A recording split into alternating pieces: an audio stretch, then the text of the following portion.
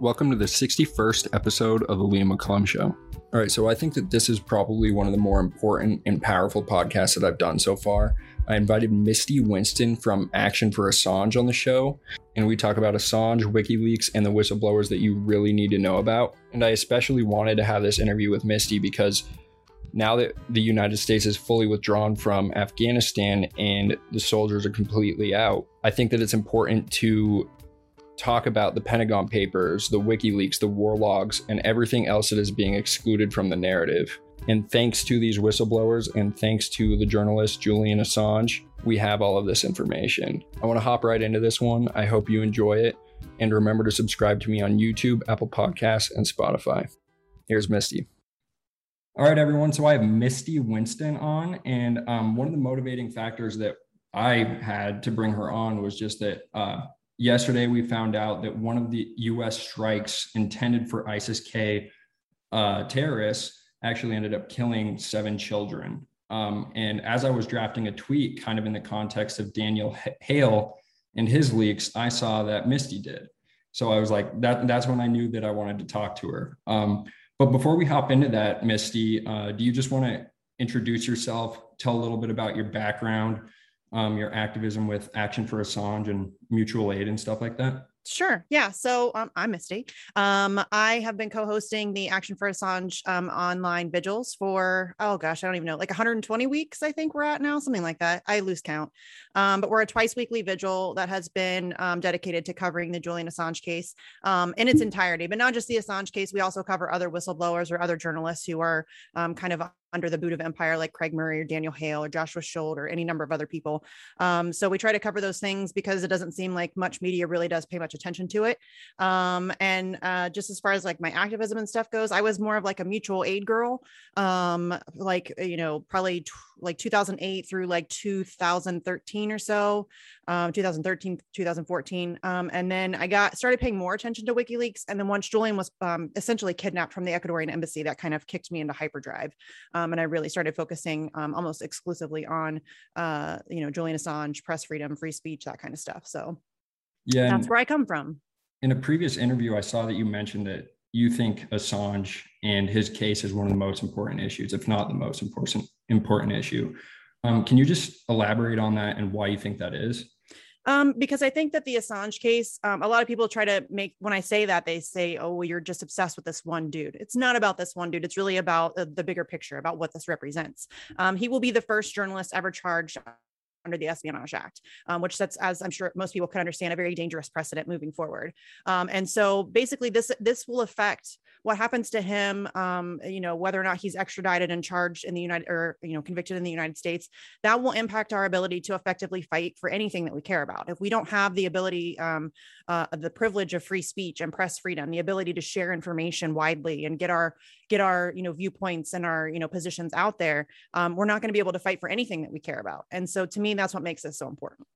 Yeah, and something interesting just about you and the interviews I've seen you in is just this idea that we really are in a propagandized country. And what's so interesting about it is that I think that both the right and the left, at least the portions of the right and the left that aren't covered by the media, agree. Because I'll talk to my grandfather who watches Fox News, and he watches Fox News, but he knows that it has bias. Mm-hmm. So have you, I guess, being that you are a leftist, because I'm obviously a libertarian, and you have capitalism as a death cult in the background, which is hilarious.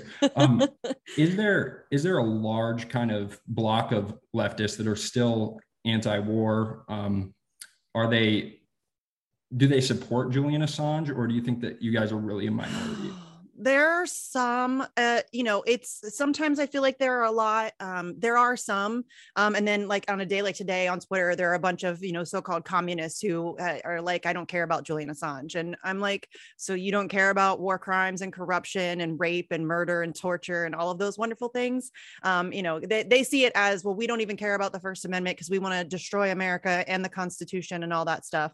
Fine, that's great. But do you not understand how Julian Assange nobody has exposed the US empire more than Julian Assange. There's nobody on planet Earth who has done more to expose the corruption and criminality of the US empire. So for even communists, they try to paint him as anti-communist. He's not. He's never said that he's anti-communist. He really doesn't have like a hardcore ideology. If anything, he's kind of an anarchist, maybe a little bit libertarian, but he's not anti-communist. But, they're all propagandized too. There's been a decade-long smear campaign against Julian Assange, and everybody is susceptible to it. And it's really difficult. That's what we're up against. Yeah, really, that is true. And something that's so great is that in the last year, I've been able to talk to leftists more, and I feel like I'm able to sympathize with them more. I'm more likely to talk to someone like you or, some communist on my campus as someone who believes in free market capitalism, like wholeheartedly. I'm able to identify the same problems, and they're not being covered at all by the media. So do you want to just dive into what exactly WikiLeaks did and what got Assange in trouble with the United States? Well, that's a big question. So initially, what really drew their ire, he had published things before 2010, just kind of small little things here about different countries. But in 2010, that was like a massive year for WikiLeaks. It was just leak after leak after leak. I think there were 5 separate, bunches of leaks, like bulk leaks. So the Iraq war logs, the Afghanistan war logs, the collateral murder, which is actually what drew me in initially in 2010. That's when I first started paying attention to WikiLeaks. So that's really what got the United States attention, because that was them exposing literal war crimes, like on videotape. Like you can't walk away from it. It's non-negotiable. It's war crimes being committed on videotape. And if you haven't seen that video, if you're watching this or listening to this and you haven't seen that video, I highly recommend going and watching it. It's 38 minutes long. It's a hard watch. It's not easy to watch, but it is murder. It's 360. John Pilger calls it 360-degree murder. It's literal war crimes. It's the initial attack on journalists. There are 2 journalists there, both carrying cameras. And then after that attack is done, a van pulls up and is trying to deal with the carnage that they have just left. There was a man who was not yet dead and was injured, and the guy got out of his van to go and help him and lend him aid. And they started shooting again, and there were children in that van. So that's called a double tap, when you come back around and you then start firing on first responders. And there were also children in that van. And so that was one of the things that really got my attention, and obviously got the attention of the United States empire as well. And that was Bradley Manning's leak, right? Yes. Okay. Now Chelsea Manning. Yes. Okay. Yeah. So do you want to talk about like the exact claim that the United States had against Assange? Is there something that I know it had something to do with like releasing certain names, but he claims that he tried to warn officials about this. Okay, so there's a lot that goes into this, actually. I'll try to explain it as quickly and as concisely as I can. So the actual charge doesn't really have anything to do with him having exposed any names. That is a smear that they use against him to, kind of get people mad at him. Oh, well, he put people's lives at risk. The United States government has admitted in court that they cannot prove that that's true in any way. The WikiLeaks staff has a very thorough, intense redaction program. Like they go through everything with a fine-tooth comb and do everything that they can to ensure that, names that people won't be put at risk. So what happened is that an author, a journalist, I say that very loosely, he's really a paid propagandist. He works for The Guardian. His name is Luke Harding. He put out a book that included the encryption key for the leaks, which then put out all of the unredacted versions. But people will try to pin that on Julian Assange and say that was his fault. But that doesn't technically have anything to do with the actual 18 charges that are leveled against him in the courts right now. Okay. And then in light of the Afghanistan withdrawal, and I mean, today, as we're recording, like the last troops left Afghanistan, what do you think, if you could just narrow it down to a few things that WikiLeaks expose about the Afghanistan war, what do you think is not being covered right now? Because the entire context of the Afghanistan war and this withdrawal should be the Pentagon Papers, the war logs. It should be everything, and it's not being covered at all. So for people who might not be aware of that, what are some of the more integral things that were exposed? There's really a lot. And I mean, I understand that it's 91,000 pages. It's a lot. It's a lot to go through. There are a lot of people who have done like breakdowns where they pick out the most important or the most significant pieces of information. So it's really hard for me to like go through 91,000 pages and tell everybody, what you should be looking for. But it's instances of just legit murder, drones being fired at children, Pakistan working with the Taliban. Like there's a whole bunch of just a ton of stuff that had WikiLeaks not been operable, had Chelsea Manning not had the courage to pass along the information, that we wouldn't have otherwise known. It really did show what WikiLeaks showed. And Julian Assange, there's actually, it's a viral video that's going around right now where he's being interviewed at some festival or something. And he says that what the Afghanistan war logs revealed is that, this war was never meant to be winnable. It was never meant to be something that we could go in and win. It was meant to be endless. It was meant to be basically a money laundering scheme. And that's effectively what it's been. And he warned us about that 11 years ago. And if we had listened to him then, maybe we wouldn't be in this position. Yeah, and this is definitely a topic that both leftists, libertarians, communists agree on. That, I mean, from the libertarian perspective, is just that the Federal Reserve and the way that they're able to literally put dollars into the bank accounts of Lockheed Martin and just bail these guys out. And the entire purpose of war is to transfer money. And I think the quote is something like, it's supposed to funnel money from the United States and England into Afghanistan and then back into the elite's hands. And I mean, he was spot on about that.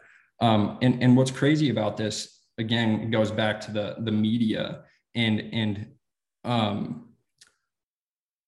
just like the idea that Washington and the elites are both the left and the right are portrayed as being hawks. And it would seem as if like the United States and everyone on the left and the right would also be like this. But if I were to go and talk to people about Assange on the ground, I think I would be able to tailor the message a certain way to convince them. And it's just strange that these elites in Washington and all of these companies, I mean, we know the reason why. It's exactly what Assange said, is that they're in the pockets of these companies.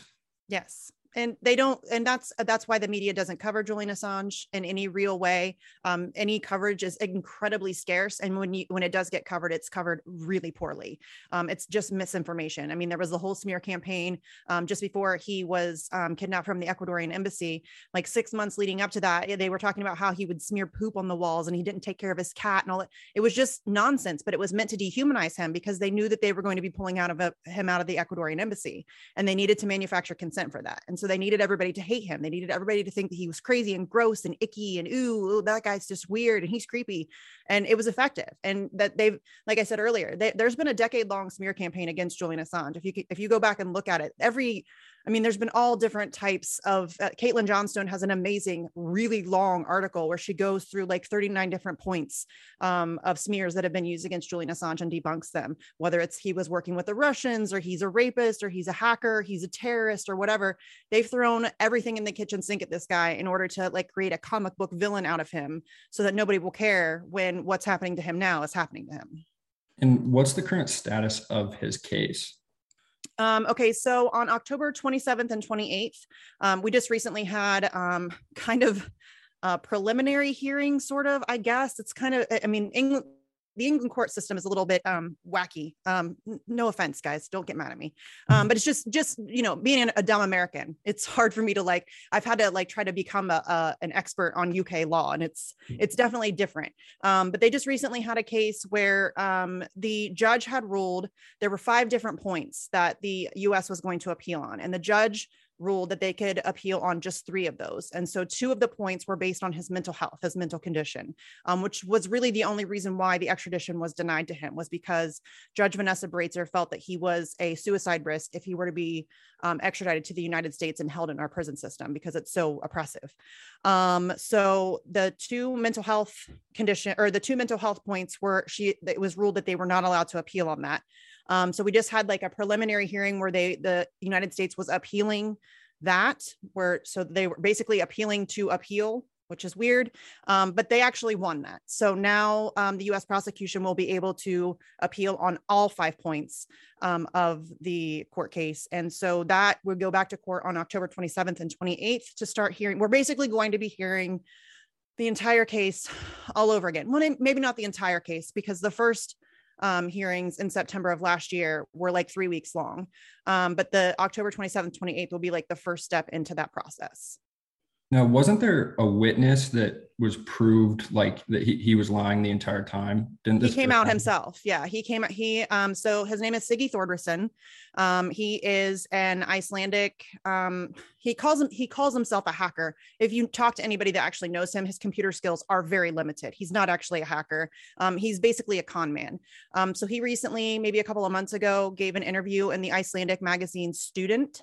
And he essentially just admitted to fabricating his entire testimony in exchange for immunity from the FBI. This is a guy who is a convicted pedophile. He's a convicted embezzler. He embezzled over $50,000 from WikiLeaks. He was impersonating Julian Assange. Himself and another hacker were like having a back and forth, pretending to be Assange. And like he was telling the hacker Sabu to like hack into people's accounts and all that stuff. That never happened. And so recently he came out and admitted that all of that was fabricated. And that was essentially the only thing that they had going for them as far as this new indictment that they brought forward. And I think it's really important to emphasize that Assange is a journalist, and you touched on that a little bit earlier.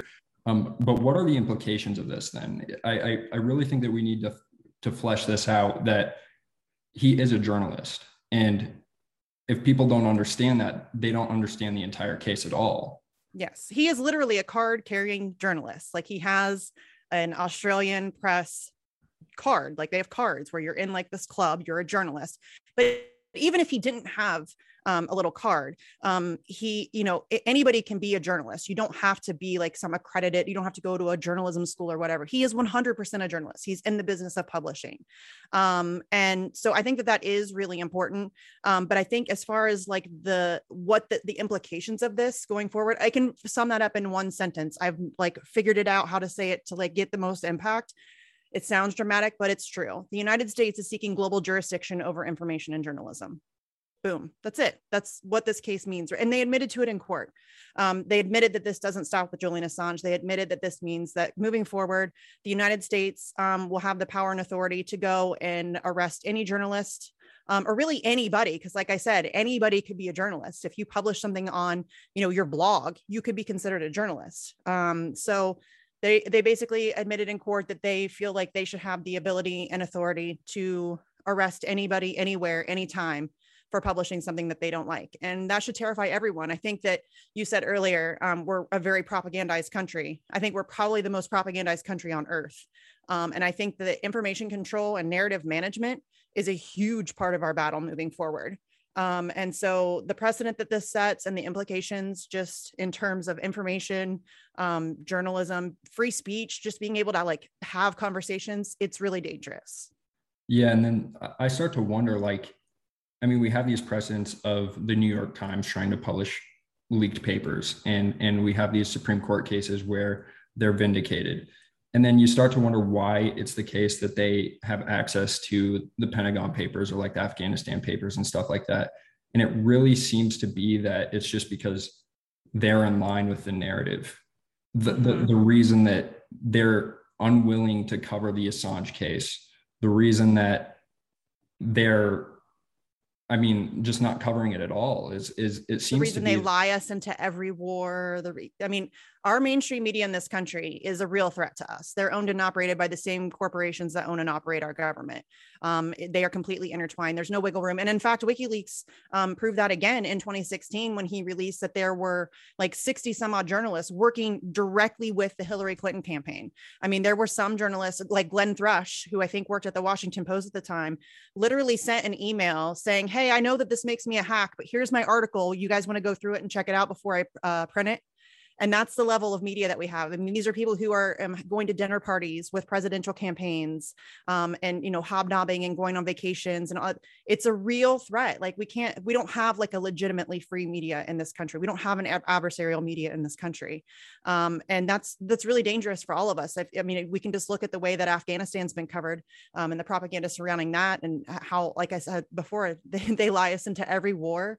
You know, it's a real problem. And that's what this case really represents, is just moving forward. How are we going to be dealing with that? And I mean, we need a complete revamp of our media infrastructure. Yeah, I completely agree. I'm actually a student at the University of Montana, and I'm minoring in journalism, and we have plenty of classes where we discuss the ethics and trends of media and stuff. And I've had serious problems with how much they rely on official sources. And it's even in the university system, they're kind of like training you to expect to reach out to these officials, and you put their voices out there as if that's the final word. Yes. And it's incredibly weird, and I think it's gross. But if you want to talk about Daniel Hale now, I referenced him at the beginning. As I said, I think it's now being reported that 7 children were in the strike yesterday. And I just tweeted this earlier. It's so weird. I think the quote they're using is, they're being judicious about releasing the names of the ISIS-K targets, but they're not judicious at all when it comes to the strikes. But they're precise. Yeah. They're precise. So they're not precise. Exactly. And during that 5-month period that Daniel Hale was talking about, 90% of strikes killed innocents. So yes. You just want to talk about him yes, and where his please. case is at. Nobody talks about him either. Daniel Hale is an amazingly courageous whistleblower. He revealed, if anybody has heard of the drone papers, it was released through The Intercept. But please, just a side note, if you're a whistleblower, don't go to The Intercept. They have burned 3 sources and hired a guy that burned a 4th. So it's not a safe place. So he released the drone papers to The Intercept, specifically Jeremy Scahill.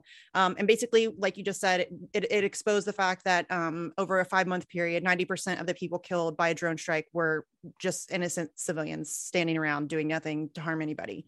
That's not a great number. That's really, really bad. But not only did it expose that, it also exposed the just ridiculousness of the no-fly list that, you know, terrorists would be put on, and how arbitrary it was, and how it was really impossible to get off of it once you were on there.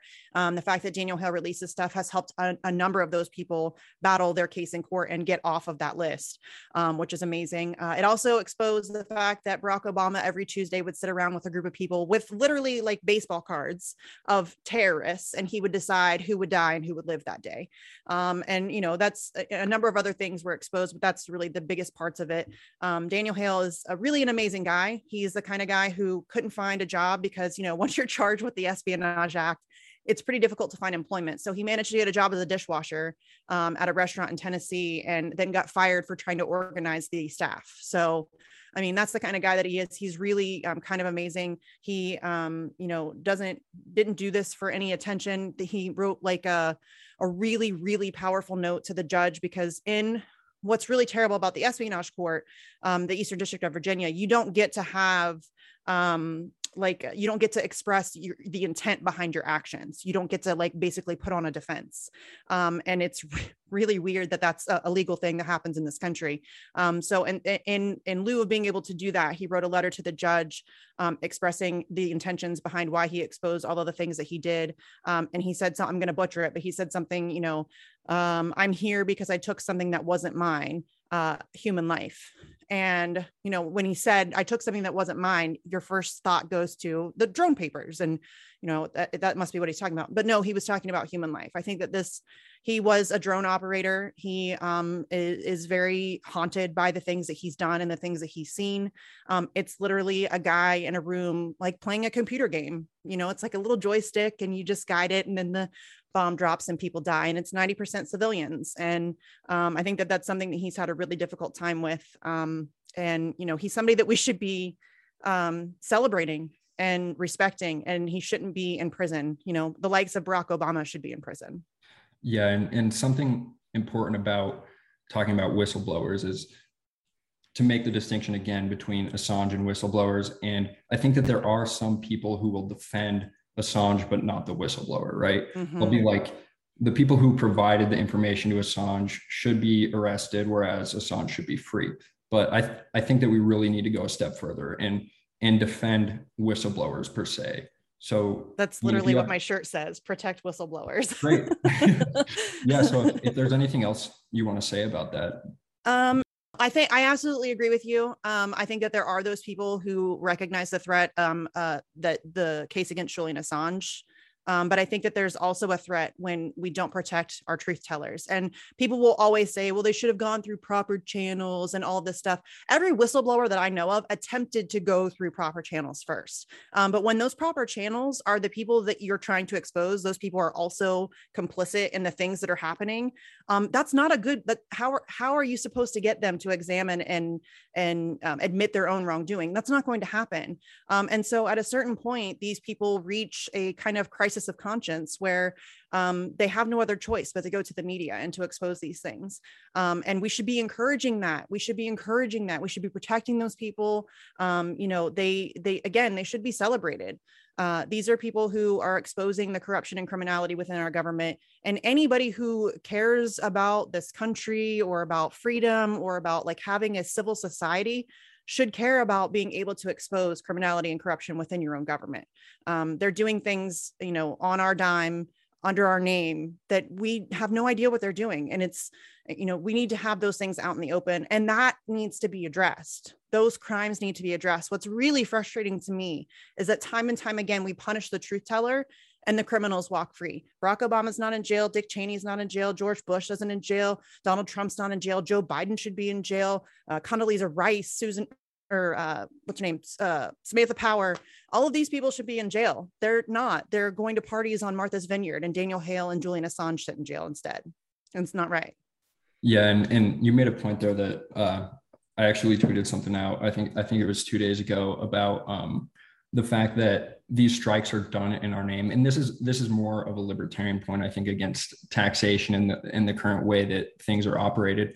One of the arguments that Osama bin Laden makes in his messages to the world when pressed by, I think it was Al Jazeera, was like, how can you justify the attacks on the Twin Towers? And he says, well, the United States citizens support the politicians, and the United States voted them, or the citizens voted them, and they pay for the wars through taxation, something like that. And this theory of representation that we continue to reinforce, feeds into that argument. They don't represent us. These guys are forcing you to pay for a war that we can't conscientiously object to. So I think that, that's an important point too. And on the Obama point, I don't know if you saw, I think it was 2 days ago, there was a tweet trending about the tan suit. And how that was that's his only big scandal.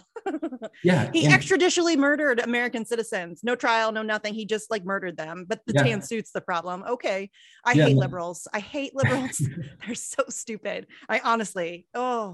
So stupid. This guy he's a monster. They're all monsters. We're run by psychopaths, all of them, every last one of them. And it doesn't matter if you're team red or team blue, they're all psychopaths. All it is a different cover on the same book. They're all owned and operated by the same people. They're all working towards the same agenda. They just come about it with different rhetoric. That's all it is. They don't give a shit about you. They don't give a shit about me. They don't care. They want us divided. They want us fighting amongst ourselves over, whatever differences of opinion that we have on certain issues, so that we're not paying attention to the real problem. And the real problem is the system of governance that we have.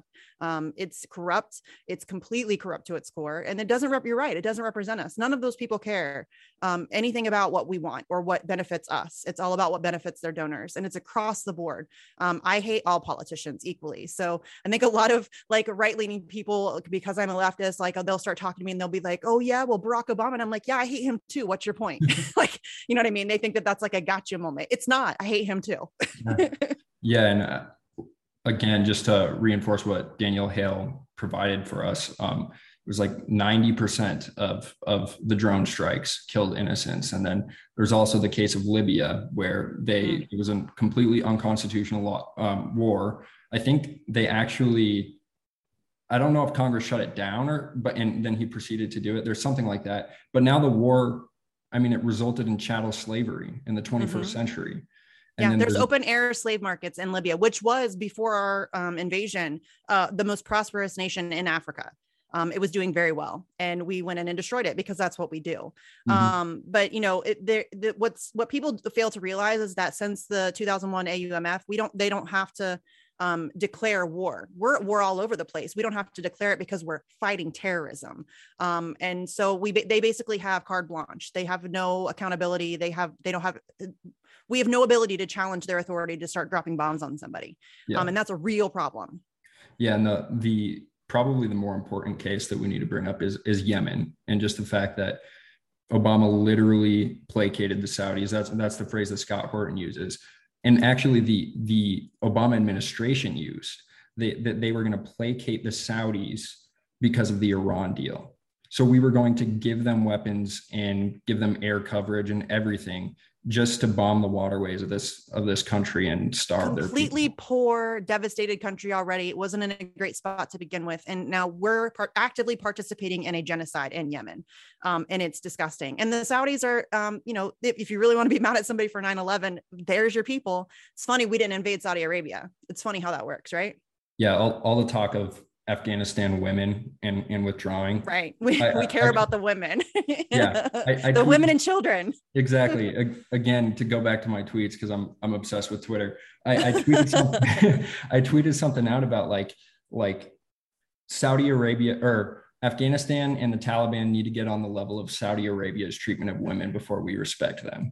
Right. Just being ironic. It's completely nonsensical. It makes me laugh. It honestly makes me laugh. The fact that we pretend to care about women and children, or that we care about humanitarian causes, it's so laughable. It's ridiculous. It's that grown adults buy into that nonsense. It leaves me very little hope for the future, because we don't care about humanity. Are you kidding? We're starving children right now in Yemen, like starving them to death.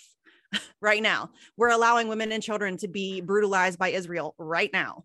We don't care about that. It has nothing to do with that. All we care about is profit, resources and profit. That's it. Yeah. I've actually heard the argument made about Saudi Arabia. It's like, well, the reason that we support them, even though they are brutal, is they're strategic allies. And it's like petrodollar, baby, petrodollar. If you're going to make excuses there, like why? It doesn't make any sense at all. We're hypocrites of the highest order.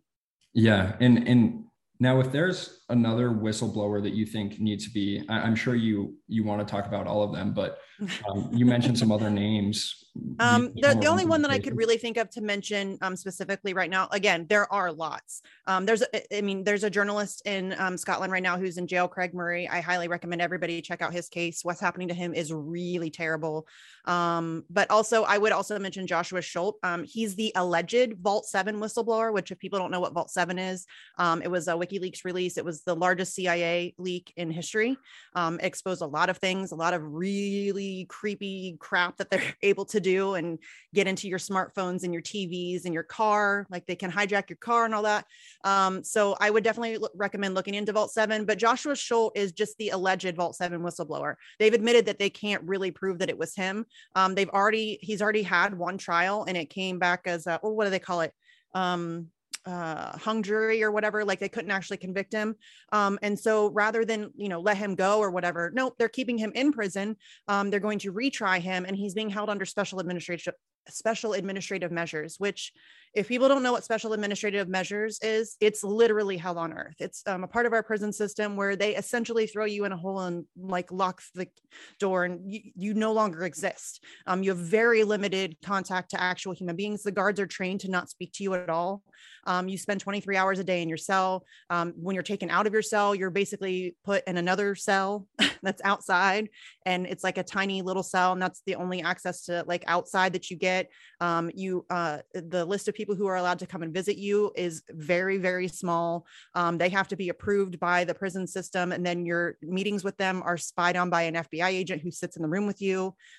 It is really, really terrible stuff. On the Action for Assange Vigils, we've done multiple shows where we've really dug into what special administrative measures are. I honestly can't believe that it's a thing that's allowed in this country. It's really abhorrent treatment of people. So I would definitely just keep an eye on Joshua Schultz's case. I don't know. I can't remember when his next court date is. I want to say sometime in September, but I could be wrong. So, but yeah, I would definitely, it's Shulte. Yeah, he's, again, they can't even prove that it was him, but his court case has been ongoing for some time now. And the fact that he's being held in special administrative measures is really terrible. Nobody should be held in that kind of treatment. So again, there are lots of other whistleblowers that we could talk about, but I don't want to go on too long. So yeah, I would just, any whistleblower, like just, if you hear about a whistleblower, check it out, check out their story, share their story, drum up support for them. We need to, as a people, rally behind our truth tellers. Yeah. And then, so back to Assange, do you have any hope for Assange under Biden, or do you think it's... That's a really loaded question. I tell people all the time, if I didn't have a tiny bit of hope in my cold, dead heart, I wouldn't do what I do. But I think that the only thing that's going to help Julian Assange is going to be mass public pressure. That's really the only thing that ever gets anything done. And the Biden administration has made they've never been, I mean, he called Julian Assange a high-tech terrorist, which is the exact same phrase that Mitch McConnell used. So you want to see, they're all on the same team. They're all on the same team. So Joe Biden is no friend to press freedom. He's no friend to Julian Assange. It's going to be a really difficult fight.